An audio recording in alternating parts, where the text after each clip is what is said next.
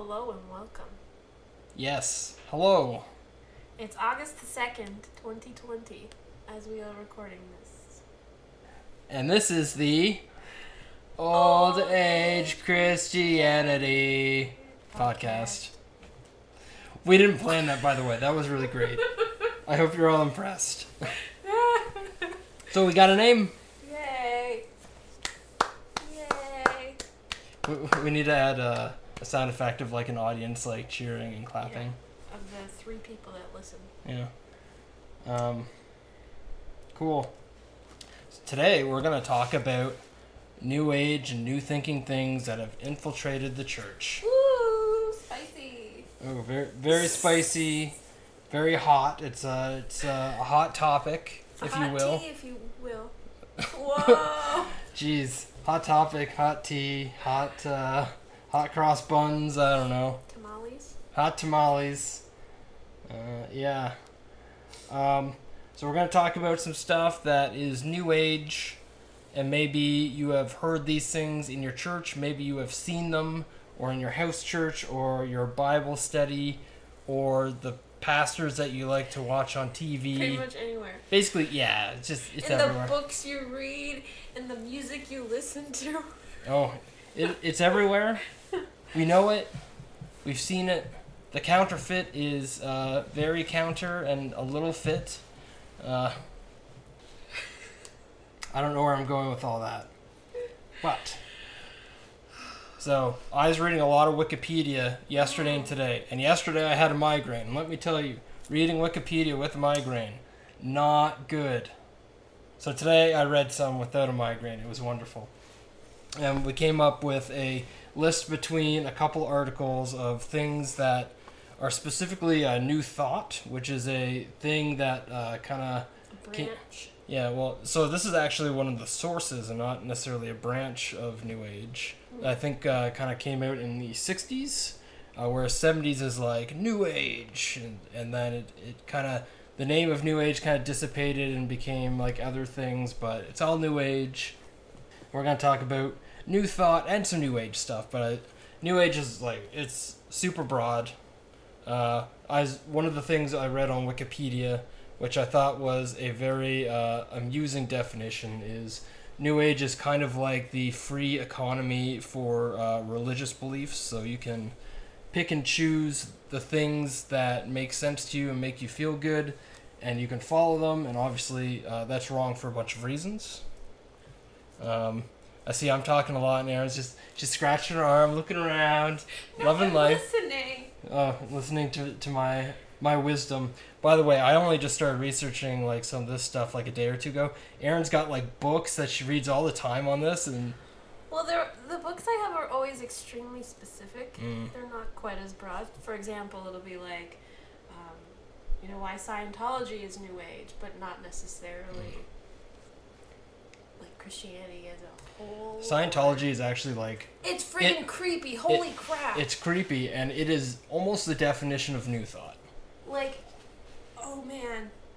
I know this is a little bit of a tangent. Okay, let's go on a tangent real quick. But the rocket scientist guy. Okay, what's his name? Yeah, let's, you look up his name, and I'm gonna keep talking about, you know how I said this is a no-fluff podcast? I'm just gonna add some fluff. Oh, there we go. Yay! Jack Parsons. Put in his name, Parsons, and put in like occult after. Well, I think we can probably link to something in the description of the podcast episode too. Whoa. So I can't even put into words like how creepy this dude is, and he knew the guy. He knew L. Ron Hubbard, Scientology guy, and he knew Crowley, who is like a big. For some reason, his name reminds me of like clam chowder. I don't know what's up with that. But yeah, Crowley is like super big into like. Well, isn't he like Satanism? Yeah, he's like the father of like modern occultism and like Church of Satan-y. Not stuff. Church of Satan. That's well, I mean like Levy, whatever. But there's connecting lines. Yeah, there's connecting. Anyway, Jack Parsons and L. Ron Hubbard. I think they had like a crazy like sex cult. It's just crazy. So Google that. Have fun. Also, they all turn into sex cults. I don't know this for sure, so I'm gonna talk right out of my ass. But we know that Scientology has some sort of weird, freakish orgies. Like, come on, like, there's no way they have like that big of like a structured cult without like some weird orgies. Yeah, it's true. Oh yeah, they totally do. We all know it. No one wants to talk about it, but I want to just hold on. Just know, like, eventually you can trace down any movement that is against Swedenborg and sex orgy magic stuff. That they're all into it. It all boils down to like basically a basic human need, which is like reproduction and sex, and it's like perverted all the time. Yeah, you grab any one of these cults, any one of them, and I bet there's orgies. Aaron, name me a cult. Just throw a random cult in there. I don't know any off the top of my head. Oh, what about the one with the chick from Supernatural? Oh, you mean the one that was quite literally a sex? Yeah, it was a joke. Or, do you mean Smallville? That's what I meant. Okay. Yes. Yeah. Allison Mack, everybody, tried to in the Smallville TV show. She was like part of like some sort of sex cult and tried to recruit. I think the chick who played Lana, who I. But, that one's obvious. But, like, I'm talking about, like, that extraterrestrial cult that, like, all killed themselves. I guarantee. Oh, yeah. Orgies. I don't know why I got, like, I just want to talk about, like, cults and orgies, but, like... Okay, here's just a fun...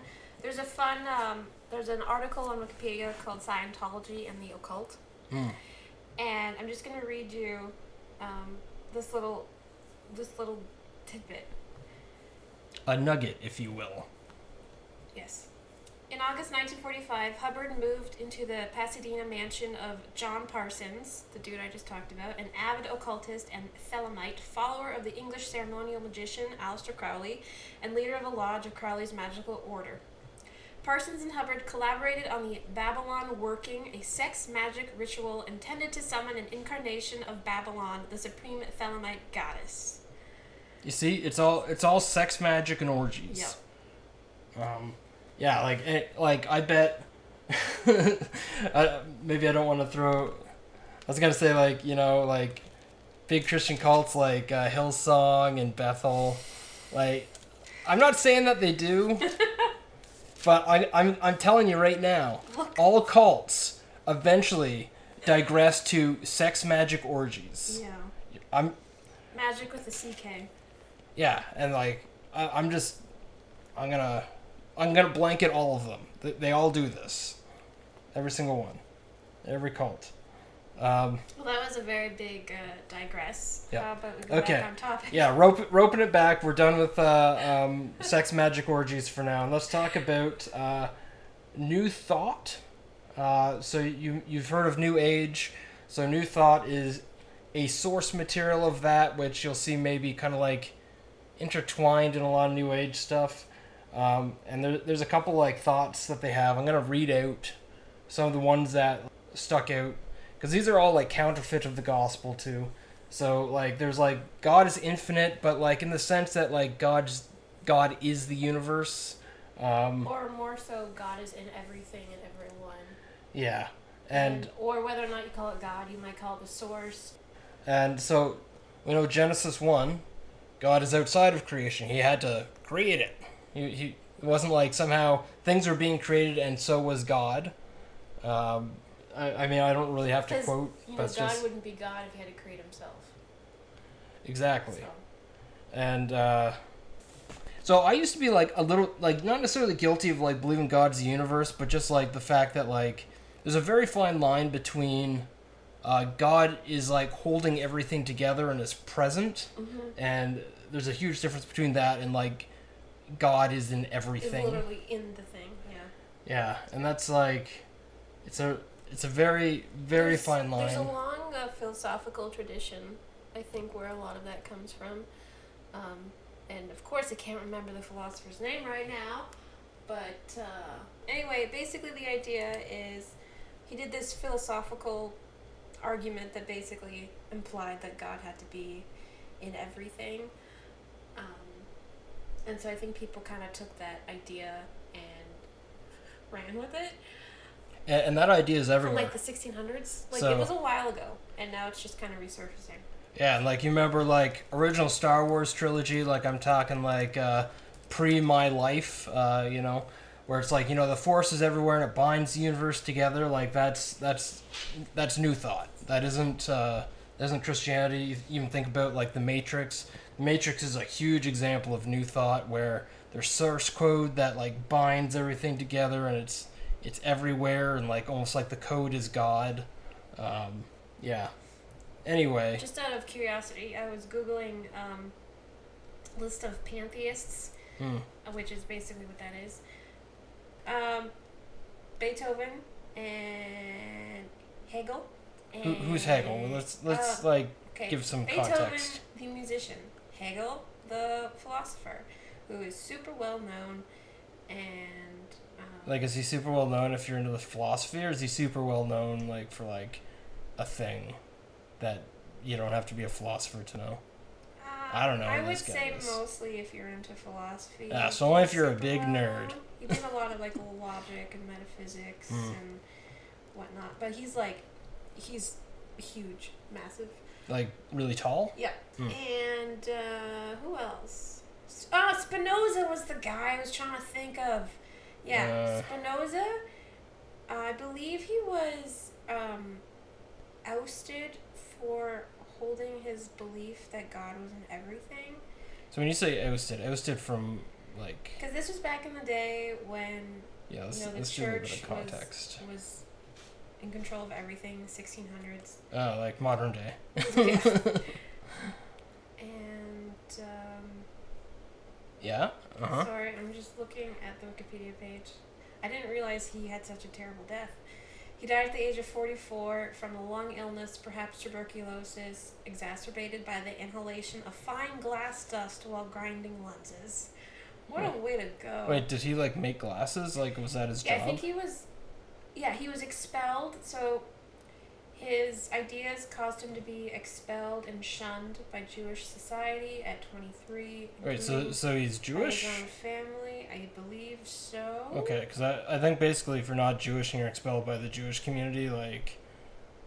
Yeah, he was raised in the Portuguese Jewish community in Amsterdam. He had very controversial ideas regarding the authenticity of the Hebrew Bible. Very fascinating.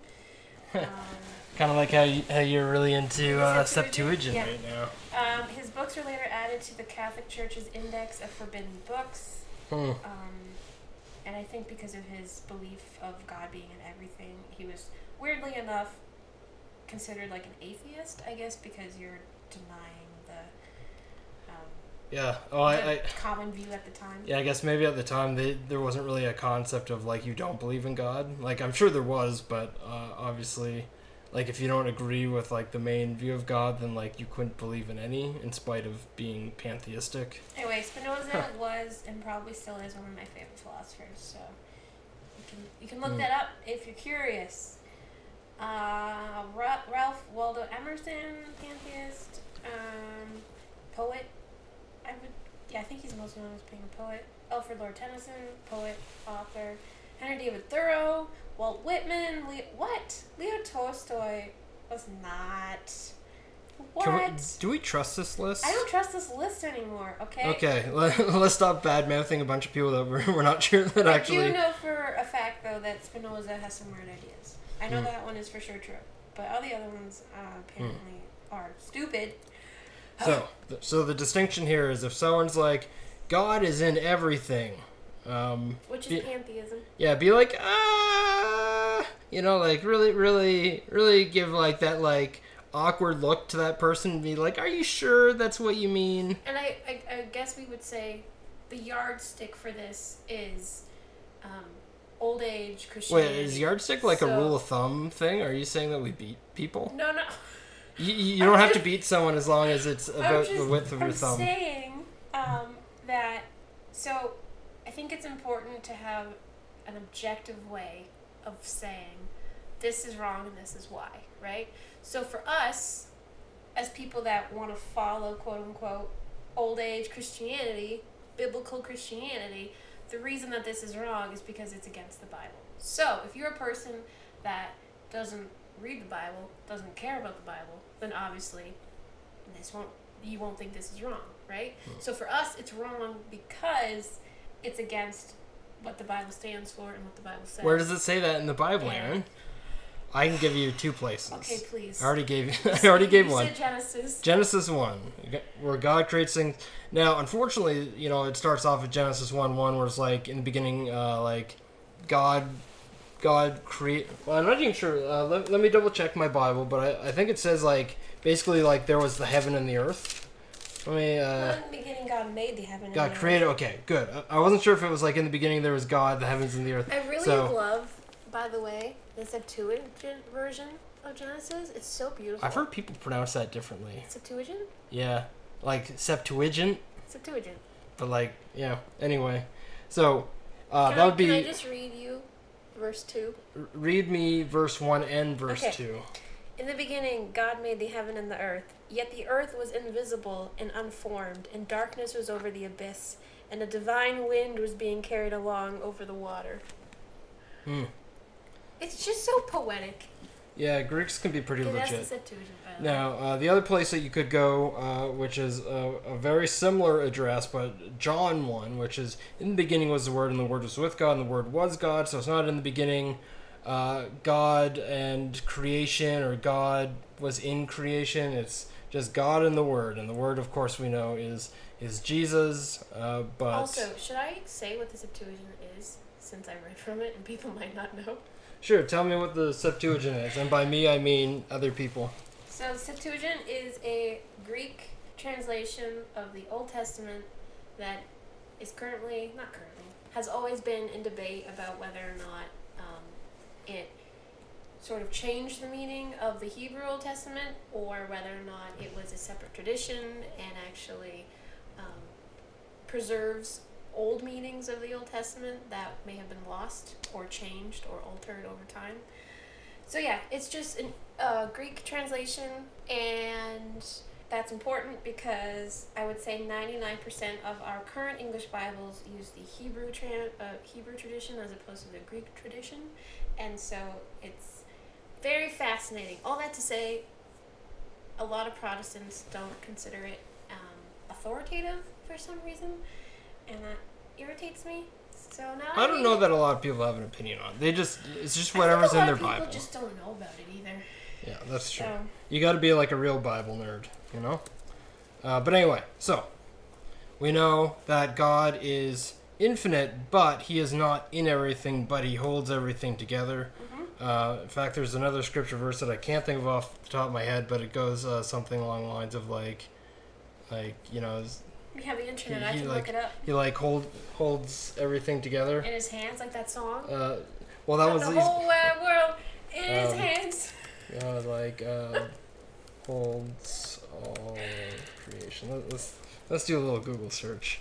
There's Job, which is sort of depressing, but it's but you have failed to glorify the God who holds in His hand your very breath and all your ways. Yeah, well, so I think what we want is Colossians 1:17. So let me see if I can find the New American Standard, because that's my preference of that. Okay, we're going to read it from NIV, because, it's the first one on the list. It doesn't matter. So, He is before all things, and in Him all things hold together. Okay. So, certainly... Did that say He was in all things? He is before all things. He is in front. He was before they existed. And in Him all things are held together. Mm-hmm. But that doesn't mean that all things are part of Him. Mm-hmm. Now, again, I'm just looking at the English. I'm sure if we dove into the Greek and I wanted to pick apart each individual word. That'd be fun. Yeah, my Greek isn't good enough to just read and be oh yeah, this is what it means in the Greek. I'm not that fancy. So anyway, God is infinite, but God is not the universe. But He holds all of creation in His hand. He keeps it together. Everything follows the orders that He desires. But He is not the universe. Mm-hmm.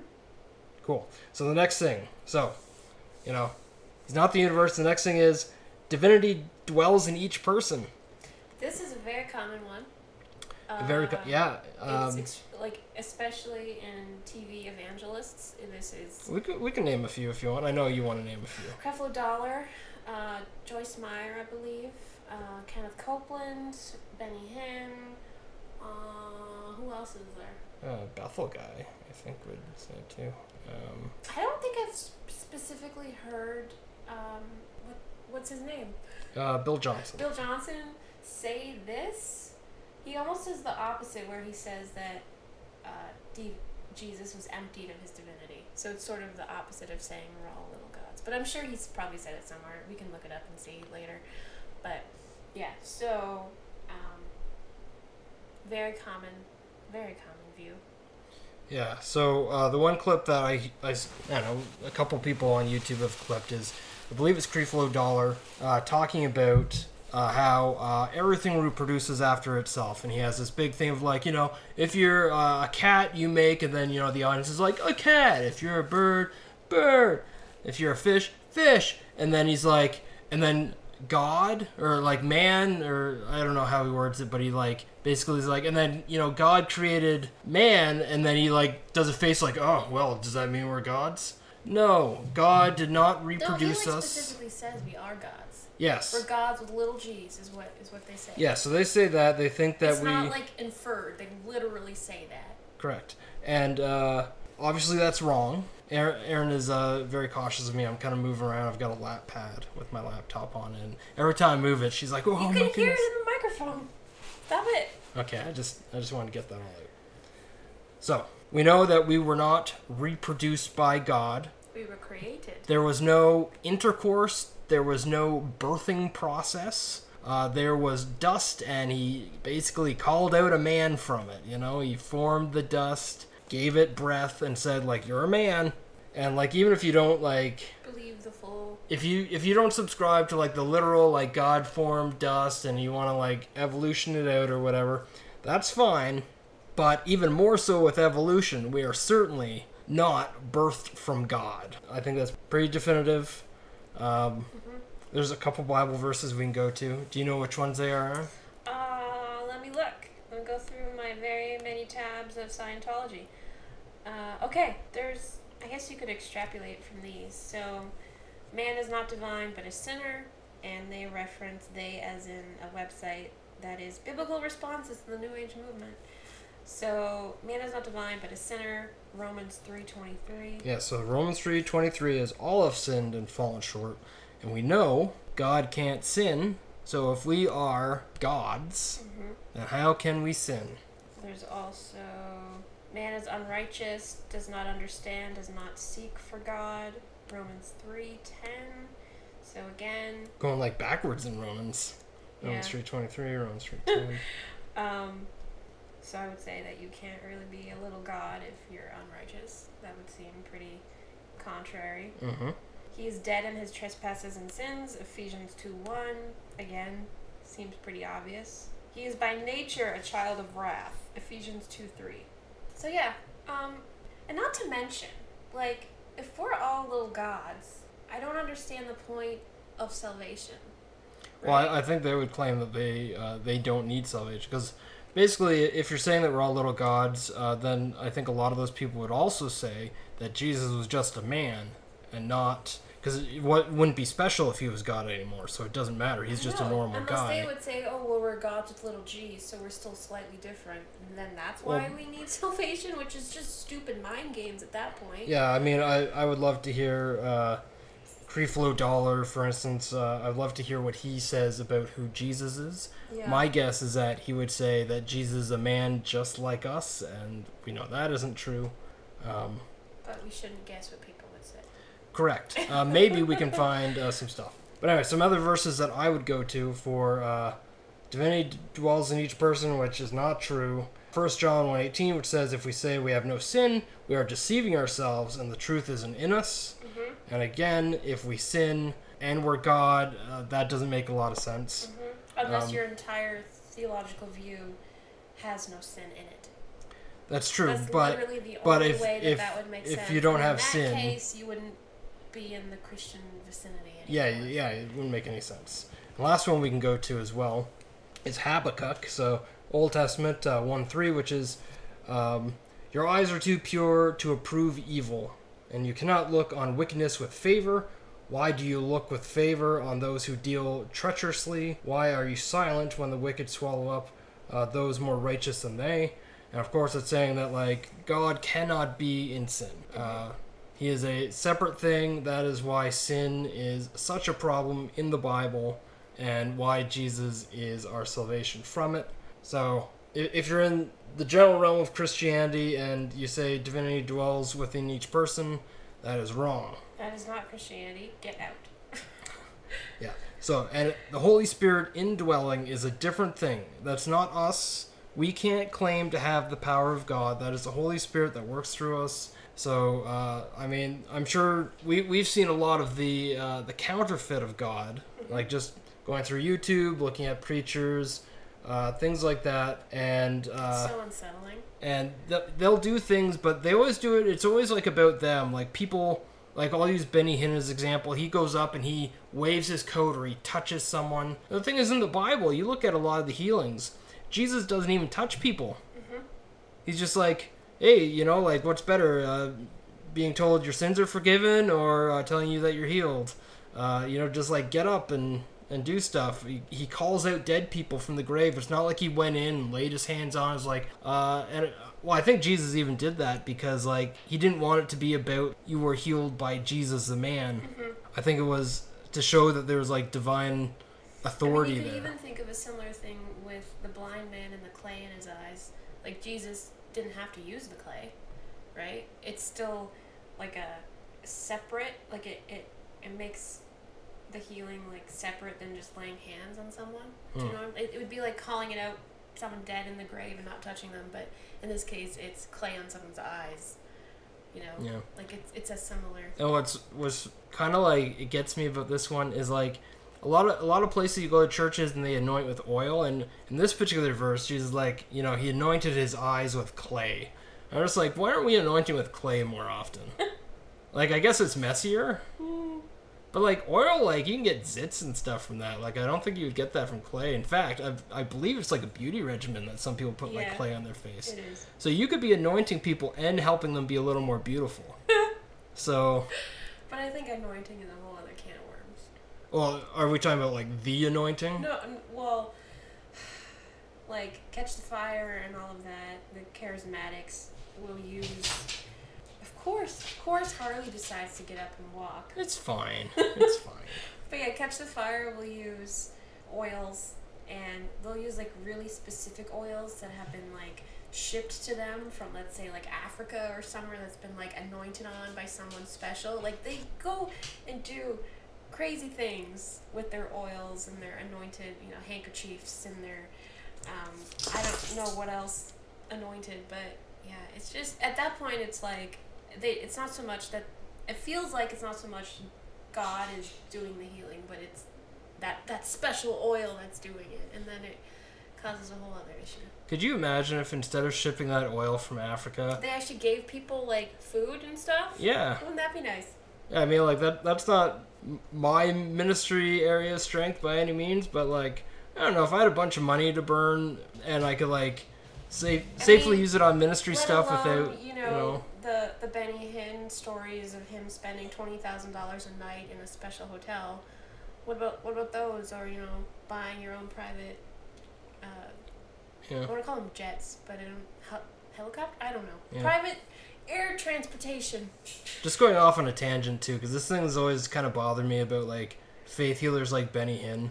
Like, you know that no one... Despite the fact that they're all liars? Well, yeah. Exactly. Like, I think everyone kind of knows that they're liars, right? Like, if that's Benny kind Hinn... of the trope, you know, that common idea of, like, oh, the faith healer, they just want your money. Like, that's in media constantly, I'd say, for like 30, 40 years. But just thinking, like, all the money that they get and all the people that show up, you'd like to think, like, you know, if he was the real deal, that people would be, like, busting up to the front to be like, Benny Hinn, heal me. That's why they have security. Yeah, but, like, I don't think those 5 security guards would be overwhelmed by people if he was the real deal. Like, people would know.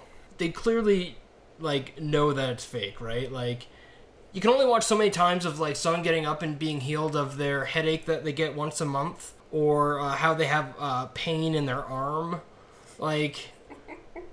But he never heals the ones that actually need it, the ones in the wheelchairs or the ones that have I haven't seen the wheelchair guy get up on stage and then stand up. You'll never see it because it's counterfeit. Mm-hmm. But anyway, so that was a tangent because we were talking about. I got to see him in real life once. Don't recommend. Yeah. As a child, it was a church meeting in Toronto, of course Toronto, and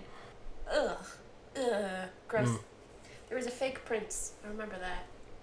That was fun. You mean like he's like one of those people who pretend to be the singer? No. So, Purple I don't rain. Purple rain. Yeah. I don't quite remember it because I think I was like 6 years old. I was really young, and we went because someone paid for our tickets who wanted to go. Anyway, we get there, and at like the healing-ish service part of it, there's a guy who I guess came up to the stage in Benny and was like, and we have a prince here, and like give money, and like all this crazy stuff. And then we find out later that the prince was fake and it wasn't real.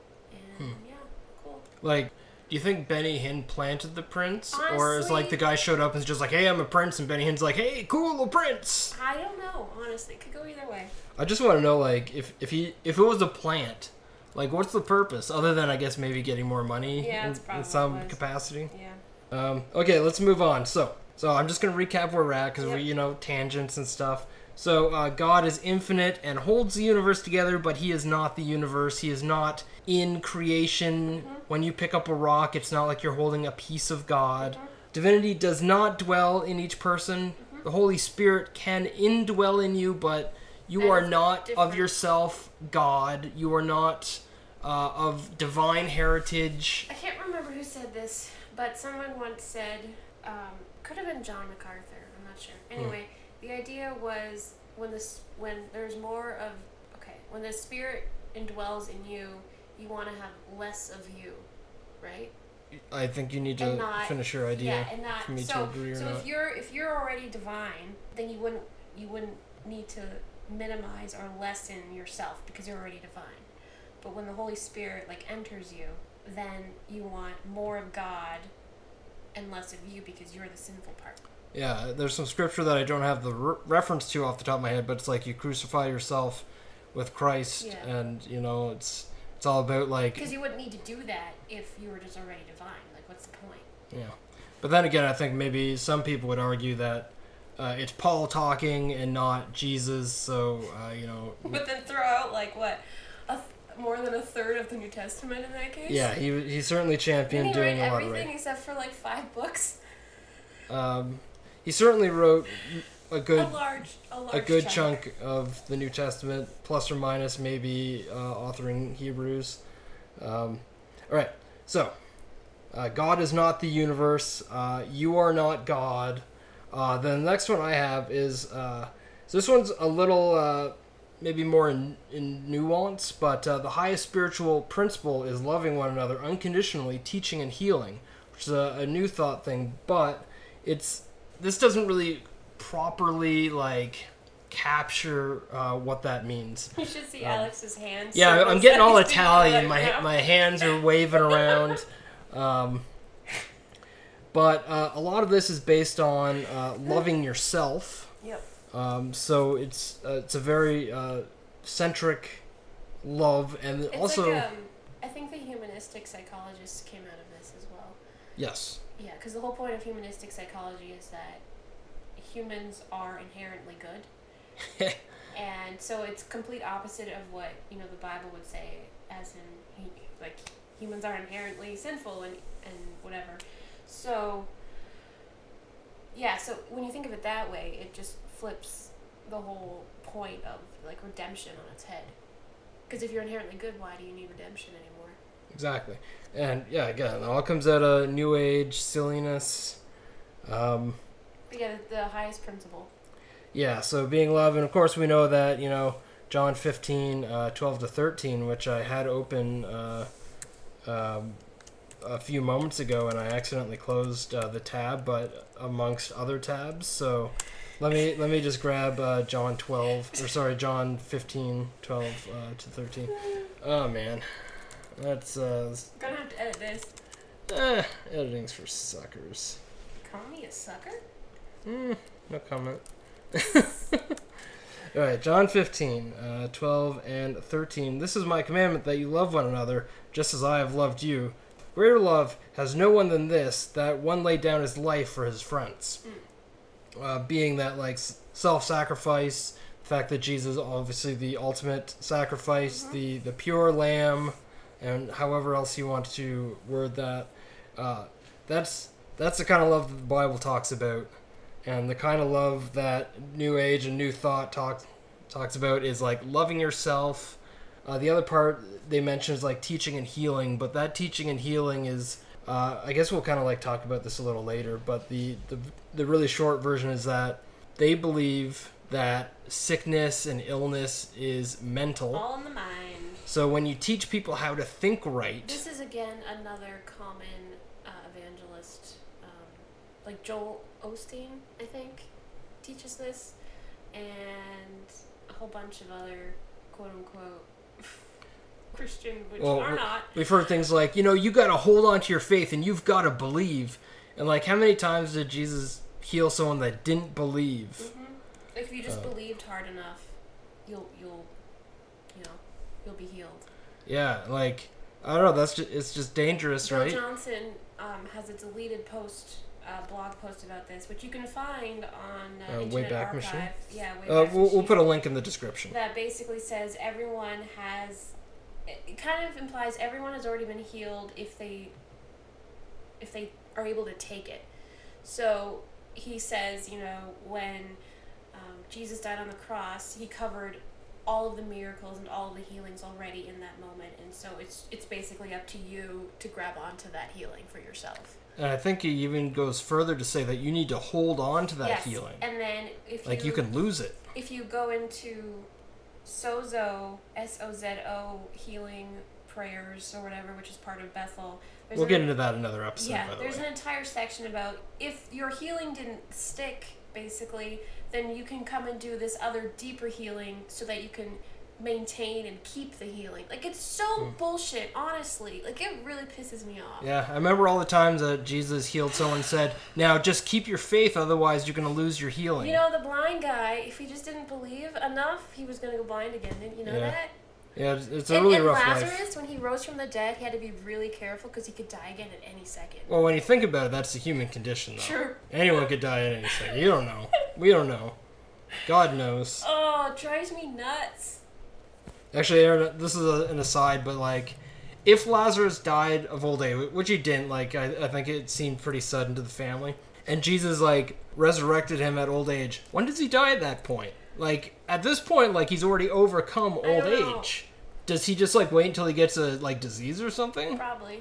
I don't know. Although I think in the story he actually dies from a sickness and not from old age. So would you say that he was down with the sickness? He was dead with the sickness. Ooh,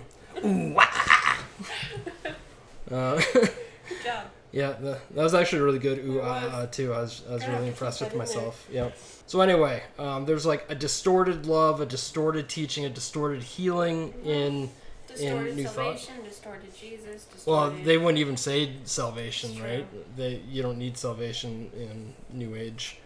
Yeah. And if you did, it would more so be like salvation from your own thoughts. Well, not just that, but because they don't think you're sinful. Like, I don't know what you're saved from. But like, okay, so it's not so much salvation, but the whole idea of believing in God is to basically become more blessed.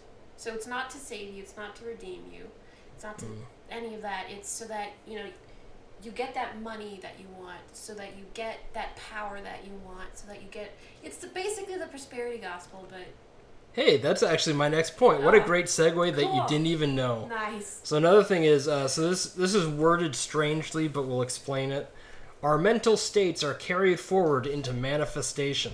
Mm-hmm. Which is, if you believe hard enough, you'll get that car. If you believe hard enough, you're going to get that healing. It's just The Secret, but with religious overtones. Yeah, it's literally Oprah in Christianity. Wait, no, Oprah... That was Oprah. I think she popularized it, but, like, she invited some guy on her show or something. I think it's the guy who wrote The Secret, the book. That was, like, all the rage in what was it, 2007, 2008? Because I remember when I was at Conestoga College in 2009, early 2009, it was still a big thing back then, and there were people in the class that were like, have you read The Secret? It's so good. And I was like, oh, I don't want to be here. And, like, I get it, too. Like, it's a counterfeit spirituality where, like, even Jesus said, we were just reading this today in, like, John, I'm going to say, like, 14. But it was like, if you ask for anything in my name, this is Jesus talking, I'll give it to you.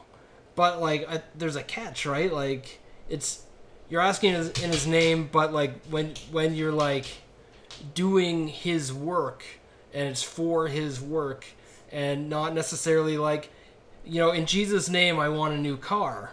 That's a different thing. It's a totally different thing. But, I mean, like, to counter this in Scripture, again, I can certainly speak to what we can't do. So, God spoke into existence the universe. It doesn't say God made man and man spoke things into the universe. That didn't happen. The only thing man did was name the animals.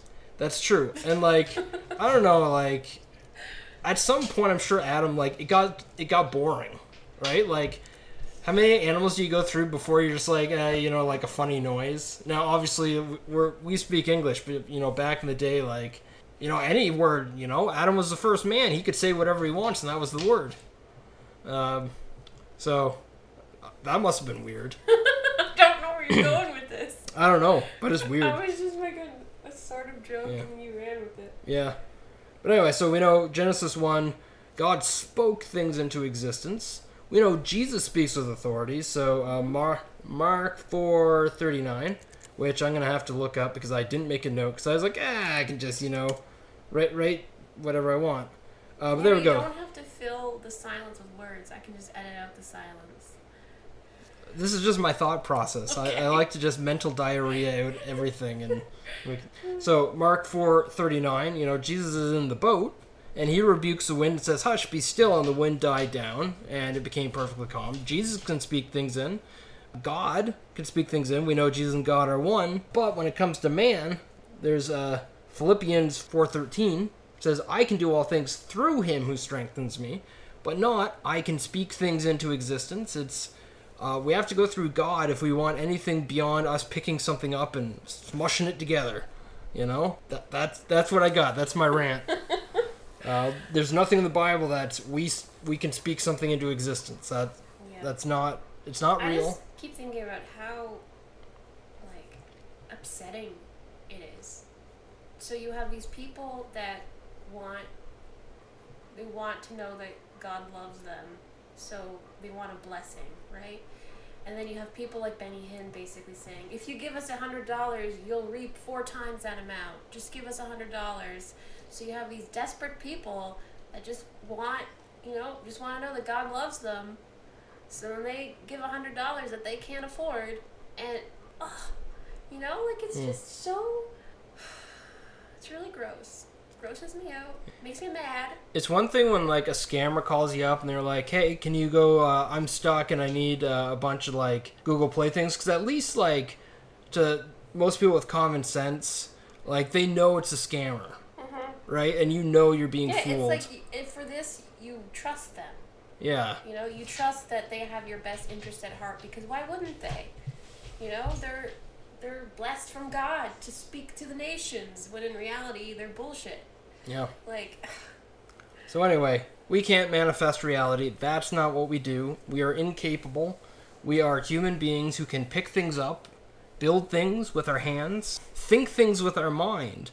But in no way do we think something with our mind and it becomes reality. That's not an attribute of humans at all. It's nowhere in the Bible. If that does, for whatever reason, happen, I would probably deduce that it is a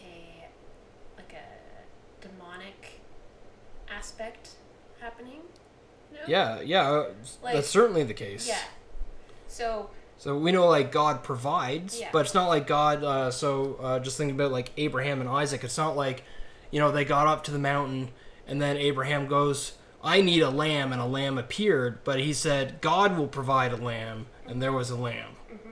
So he didn't have to sacrifice Isaac. But there's certainly nothing. And you think of Abraham as like, you know, almost like a father of the faith in some ways, like, you know, old school faith when, you know, there wasn't even a Bible. You just had to go off on a limb. And, you know, God is like, hey, Abraham, like, I need you to go sacrifice your son. And he just went, okay. Which like, you would do if God said that. Noah's like, I need you to build this big-ass ark that's going to take you, you know, maybe 70 years to build. Yeah. Okay. And when you think about it there, too, that's, again, God speaking and manifesting the things that he wants. Now, he's doing it through men, right? And so it's almost the opposite of what these guys are saying, which is like, we speak things and they exist, but here God's like speaking to man and they go out and do. God obviously can speak things into existence out of nothing. He did that with creation. But it's interesting to see that in the Bible, it's the opposite of humans speaking things into existence. Which is how you know it's counterfeit. Yes. And that's our measuring stick of truth. Yeah, and this actually, like, I guess this is like one of the I'm gonna say like the human fantasies. Like we think about like I'll use superheroes because like I was really into comics and superheroes growing up. The idea where there's something like superhuman that we all like have this like deep down desire of like, man, it'd be cool if you could fly and that if you could like if you had a sixth sense. Yeah, or like manifest a thing out of your mind, and that's like that all boils down to like the temptation in the garden, right? Where the snake's like, you know, if you eat this, you'll be like God. And what things do we know about God there? But creation and law in a certain sense, right? God's like, you can do whatever you want, just don't eat from that tree. And people were like, yeah, you know, it would be great if we were like God, and then we wouldn't necessarily maybe have to follow his rules or you know whatever thought process Eve went through, and that sucks. She was fooled, and the counterfeit is so real. Yeah. All right, so the next one. So this one's like we're getting into the Matrix, which is really funny. When I first watched the Matrix, I was like, man, like, yeah, that could totally be a thing, and I can see, like, the Christian parallels in this, too. Because they stole that all from Descartes, correct? I'm sure they stole a lot of the ideas from a lot of places. Yeah, true. I mean, I think therefore I am. Of, like, I think therefore I am living in the machine, because you can think it, you're not actually in the machine. Yep. Yeah. But, so this is, so spirit is the ultimate reality, which, in some senses, yes. Like, there's... What is it? So spirit is the ultimate reality. Okay. There are certainly spiritual things around us all the time. I would say there's angelic presence often. There's a presence of God, which I would say is something different than spirit, right? Like God is like creator, and spirit is a creation. But there's certainly like that. Like, you might have the distinction of the Holy Spirit, but yeah. Well, sure. I mean, we can split hairs, but yeah, no, I'm with you. But I don't want to make people angry. But so ultimately, like they're saying, like eventually we get to some spiritual level. In fact, they would say that a lot of New Agers and New Thought people believe in reincarnation as a sense of like you go through one phase and eventually you'll become like a better spiritual person or a better person. At some point, you can like ascend to like the spiritual level. And that's obviously not biblical at all. In fact, I don't even know how to like have a Bible verse because like there's no Bible verse that's like, you know, the spirit is the ultimate reality. Now, obviously, we know in salvation when we die, we're spiritual beings and we can enter heaven as spirit. We know in Revelation talks about the spirit reuniting with the body and being glorified. Those are certainly things, but there's not like a reincarnation where we can somehow there's not like attain. Your eyes are being opened to. Yeah, there's no like third eye thing going on here. I think part of the issue is a lot of people don't read history. Like they don't realize that Gnosticism was a big deal in the early church. Oh yeah. From the early 200 AD, like huge thing, and so a lot of people think that this is just a new thing, when in reality it's been around for 2,000 years, if not more. Like, Well, it was Johanna Michelson, another great lady to listen to speaking. I really like her. But she said something that I resounded very well with me, which was that, like, there's nothing new about New Age. In the garden, it was like, your eyes will be open, you'll know good and evil, you'll be like God. It's the hidden wisdom. And, yeah, and it's all like, you'll only know this once you do this ritual, once you do this thing, once you pass this test, and you'll get there. And it's always a counterfeit of God's truth and God's reality and God's word. Yeah, I don't even know how to refute, like, ultimate reality of being the spirit, but... Yeah.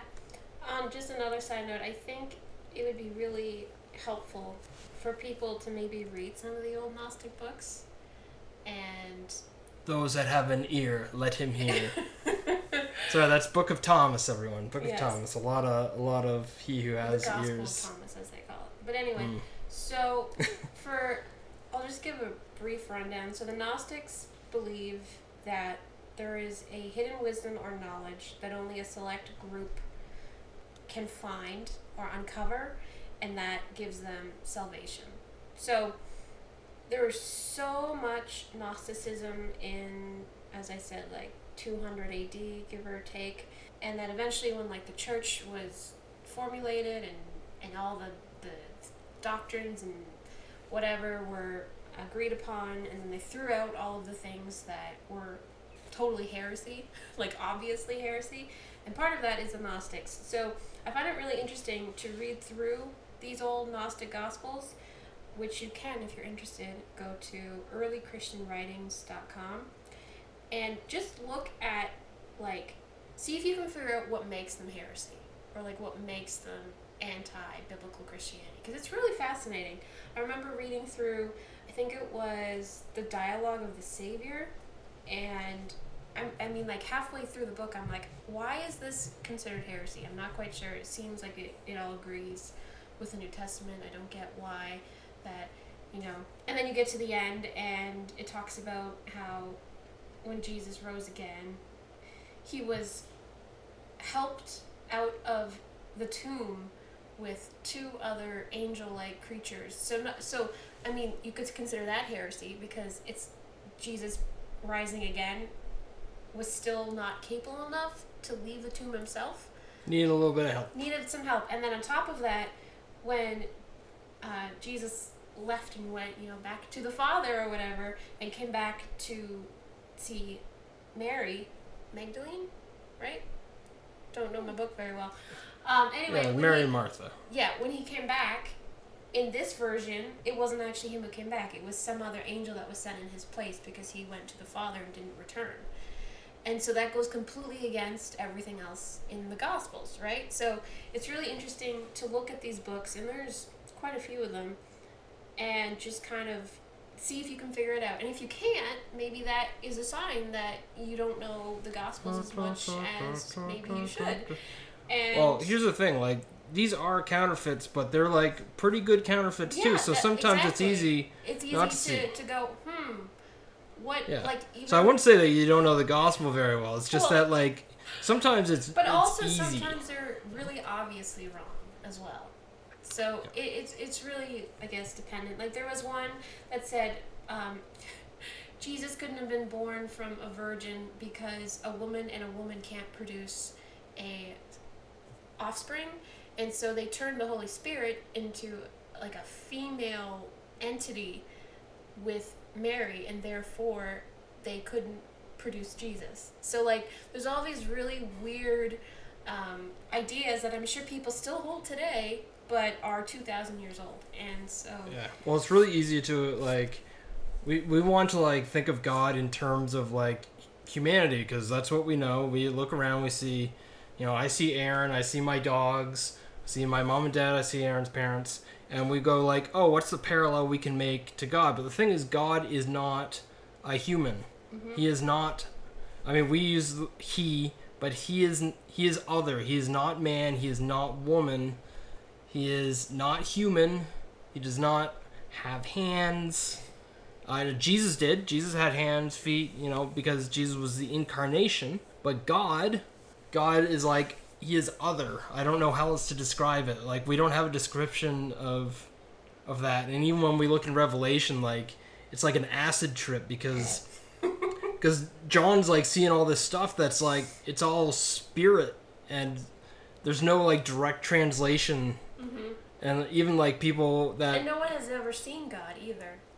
It's true. God, Aaron and I were talking about this earlier, about how God is like a destructive force, and he knows it. So it's like, when he wanted to show himself to... I wouldn't so much call it a destructive force. Well, I don't mean that, but I mean like, the purity of God is so destructive against the sinful nature of like creation. To what we are, that it appears destructive. Yeah, like when he wanted to, I'm going to say, show himself to Moses, and he's like, I got to put my hand over this. I have to block this, so when I walk by, I don't accidentally kill you or burn your eyes out or do something crazy. In the Bible, he's always shown up as other things, like the burning bush. Which is, again, like a destructive thing, like fire. And like, even in the Ark of the Covenant, when it like was tipping, and the one guy's like, "Oh no, I'm gonna stable it," and it like kills him instantly. Yeah. And that's not because God was like, "I told you not to do this." It was like God's being like, "Dudes, like when you're like bringing around my presence, that there is something otherness about this that you can't handle," which again is like a great example of like a bunch of these counterfeit churches where they're like, you know, dancing and, you know, oh, the presence of God and the glory clouds. And they always say, like, let the fire come down. You don't want God's fire to come down. You know why? It'll kill you. Yeah, it's like you're, like, asking for a nuclear bomb to, like, blow up where you are. I don't think people have a concept. At all. And even in the Bible, it's like, it's a rare occasion, so I get why people may not know. There's always, like, a purpose behind it. It's never just for the God doesn't show down. Yeah, he doesn't show up for fun because, again, his presence is destructive because of his purity. Sorry, I didn't mean to cut you off. No, that's fine. But yeah, I agree. And it's just so infuriating that it's made into such a mockery almost. Yeah. I mean, that's totally what it is. It's not even almost like it's a total mockery of what, you know, the sovereignty of God is supposed to be. Yeah, when people are like, God, we want to be in your presence, like, no, that is scary.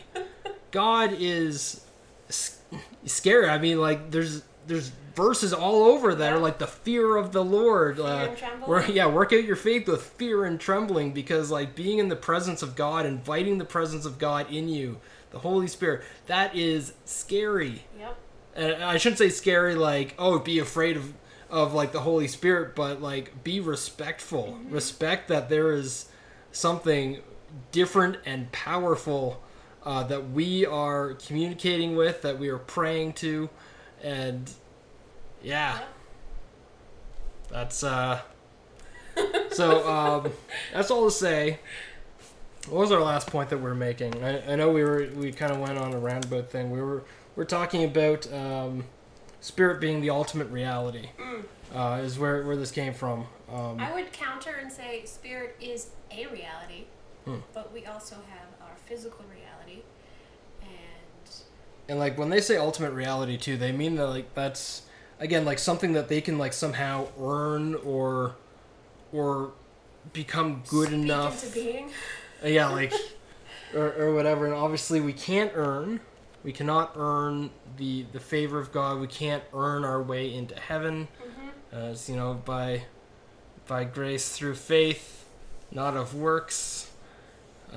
Yes, we are not Catholics. Just thought I should affirm that. Very much not Catholics. I don't know. I know there's like some other stuff we can talk about. So that was like the new thought. That's how you can detect it. If anyone's saying the stuff we were just talking about. And those are the most obvious things. So there's definitely other things that might be less obvious. Yeah. Be like the Bereans. Test everything. When someone comes up and says like, "Oh, God revealed," the Bereans? People might not know who they are, so you should clarify. Well, I believe Paul wrote a letter. Man, now I'm gonna have to think about where that is off the top of my head. Hey, you want to look that up? That's what I'm doing. All right. So the Bereans were a church that Paul. City of Berea. Yep, that's there was a city, and Paul and I believe it was Timothy went there, and they were impressed because they studied the Old Testament, and when they came and said, like, hey, here's Jesus, and we're going to tell you about him, we're going to tell you about salvation, and they tested it. They went into the Bible. It's in Acts. In Acts, is all okay. I wanted to say. Acts where? So the account of Paul and Silas in this location... Oh, sorry, Silas, not Timothy. ...is recorded in Acts 17, 10 to 15. Cool.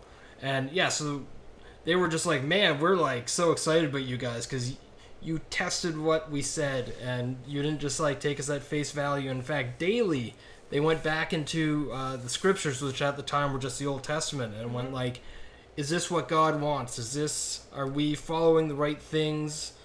And just testing everything. That's what you should do. People come along and say, hey, I know this great revival thing that's going on over here. I know this great preacher. I'm listening to this music. Test it. Listen to it. Hear the person, hear the music, hear whatever, and go to the Bible and go, is this in the Bible? Show me scripture and verse. And you can do that for anything. And there's stuff there. There's a lot of stuff. Yeah. It's a big book. Even bigger if you include the Apocrypha and the Septuagint. Well, technically the Septuagint isn't really bigger. It's Well, they have extra books. Do they have extra books? Such as Baal and the Dragon. Yeah, but isn't that like maybe part of Daniel? Well, it's debatable. Yeah, it's debatable. And they also have Jubilee, Book of Jubilee, and they've got like 5 or 6 extra books. They really should have called it Year of Jubilee. You know, that's the thing. Book of Jubilee, I don't know. But anyway, so that is how to detect new thought in your church. It's not of the Bible, it's a counterfeit. They also have the Maccabees. Okay, I'm done. I won't get obsessed with it again if I continue. So I don't know, is there anything else we wanted to talk about? I mean, maybe we'll wrap this up by bringing this back to a salvation message. Okay. Because we're on the internet. And I was saying to Aaron that if things are on the internet about Christianity, if they don't pull things back to salvation, then what's the point? So to counter a lot of things that we read about New Age and whatever, is like all have sinned and fallen short of the glory of God, which is Romans 3:21-26. And then even Matthew 5:21-30, Jesus says, if you've thought the sin, if you looked at a woman with lust in your heart, is one of the references he makes, then you've sinned. But in spite of us being fallen short of the glory of all of us sinning, there's John 3:16, which is, for God so loved the world that he gave his only begotten Son, that whosoever shall believe in him shall not perish but have everlasting life. He gave his only begotten Son. I'm rolling with it. It's the Alex translation. Just make sure it's better than the Message, please. Yes. So we know that Christ has come to take away our sins and to deal with that. And even Ephesians 2:8-12, very paraphrased, says that we are saved by grace through faith, and and there's no other way. Acts 4:8-12 is like there's only God. That's through Jesus. That is the only salvation. There isn't salvation through Hinduism or Mormonism or Taoism. There's a lot of isms. Scientologyism. Scientologyism. All of those are counterfeits. You cannot be saved through those. Only through Jesus Christ, our Lord and Savior. Correct me if I'm wrong. I know that was a good ending, but correct me if I'm wrong. There are verses that say there is a counterfeit gospel, right? And yes. There is a counterfeit There are Jesus, false teachers and people who preach a different Jesus. We'll put some of those verses in the description too, because I don't have those off the top of my head. But yeah, we've been warned several times. The book of Jude would be a great example of, speaking about false teachers and how they'll spring up. And they're all over. Keep your ears, keep your eyes out. Test everything. Use the Bible as a standard. You can't use your experience, your own personal experience of like, these things have made me feel good before, and I know I can trust those as being true. And I guess part of it too is don't do it. If you don't believe the Bible as being your testing tool, then you're not really a Christian anymore, right? Isn't that depends who you talk to, but that's what I would say. Yeah, because at that point, what are you believing in? Like, what is your foundation for what you're believing in other than your experience and other people's experiences that you're... like, at that point, you can't even really compare anything objectively. Yeah, you wouldn't be able to say you're a Christian if you couldn't at least trust the Bible. Mm-hmm. I like to say that the Bible is 100% trustworthy. Some people would be like inerrant and what's the other, inerrant and... authoritative? Yeah, maybe.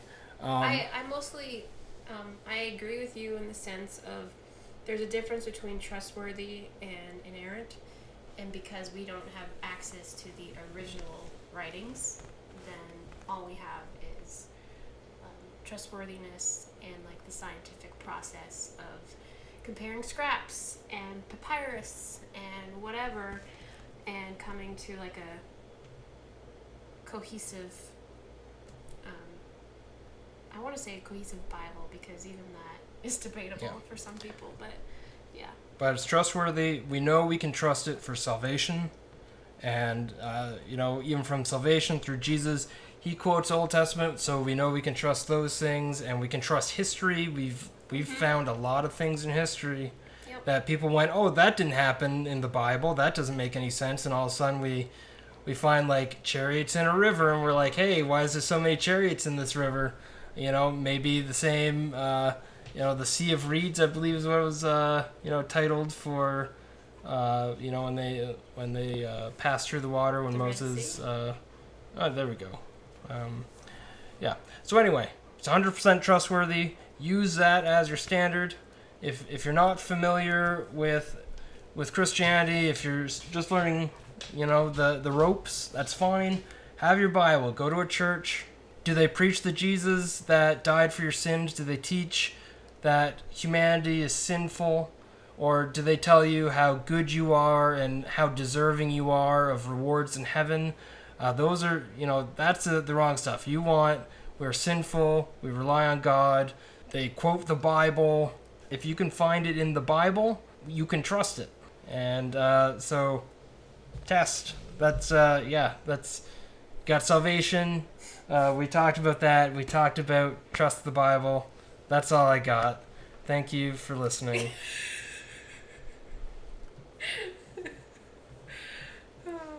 You're all sinners, by the way. Hey! But that's okay. Okay. I'm a sinner too. Okay. All right. Bye. Bye.